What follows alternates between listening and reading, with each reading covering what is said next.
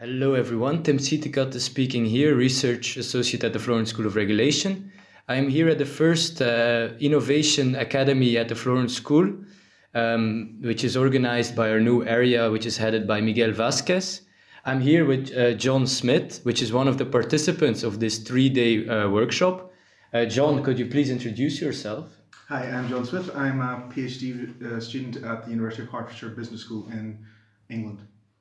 Okay, so John, what brought you here in this Innovation Academy? Why are you presenting, and what attracted you? Well, I'm interested in learning more about the energy transition. I'm personally a macroeconomic modeler. I build SFC models, stock flow consistent models, and the energy transition is an important factor affecting the macroeconomy, and the repercussions around this will have implications for my models, and also I will like to learn from and exchange ideas with the other participants at this workshop. Okay, and this workshop is jointly organized with the Institute for New Economic Thinking and a branch of that institute by the Young Scholar Initiative. Could you explain us a bit better what kind of new economic thinking are we talking about? Well, the Institute for New Economic Thinking was basically born out of the 2008 crash and the global financial crisis, and there was a great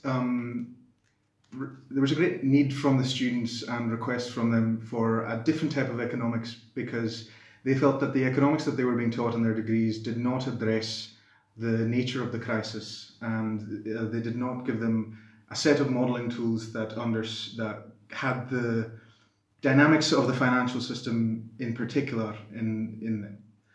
And also it's about opening out economics teaching and research to a more pluralist view, so that it's not what some might characterize as a sort of fairly narrow sort of neoclassical view. We have more a broader view from many different heterodox schools, and also to incorporate insights from other social sciences, sociology, law, history, to get a better understanding of what economics is and how to do it. Okay, so today we're talking about electricity, but actually this kind of thinking applies to many different sectors.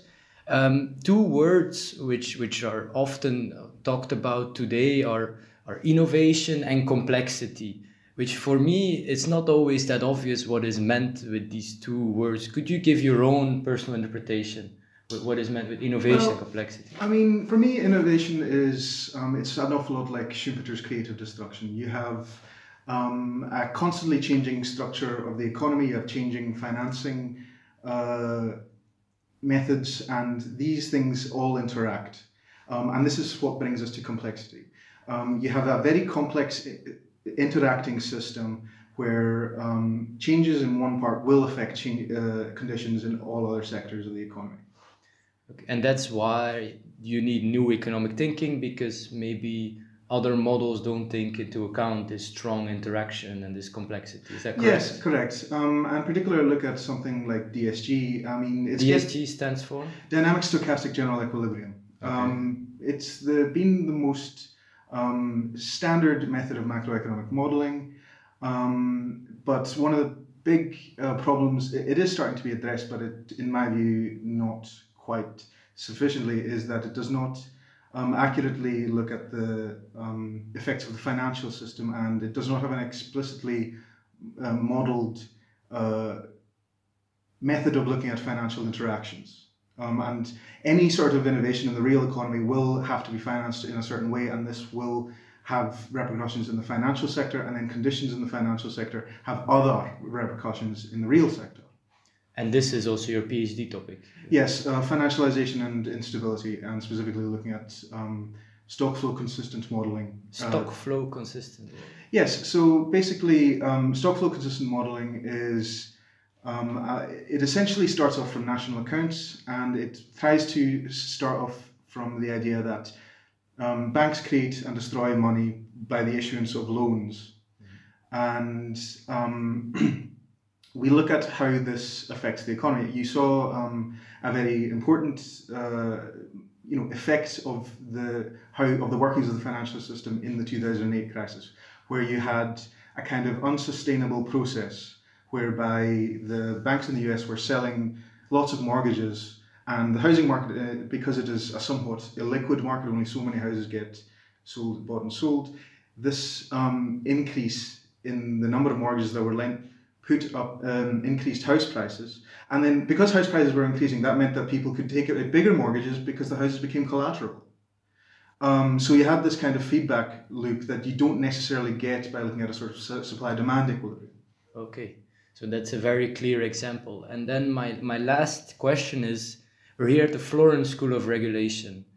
What can regulators learn from the researchers who are presenting here, and what can you learn from regulators? Well, I'm looking forward to learning from regulators. It's something that I must confess I don't particularly know an awful lot about.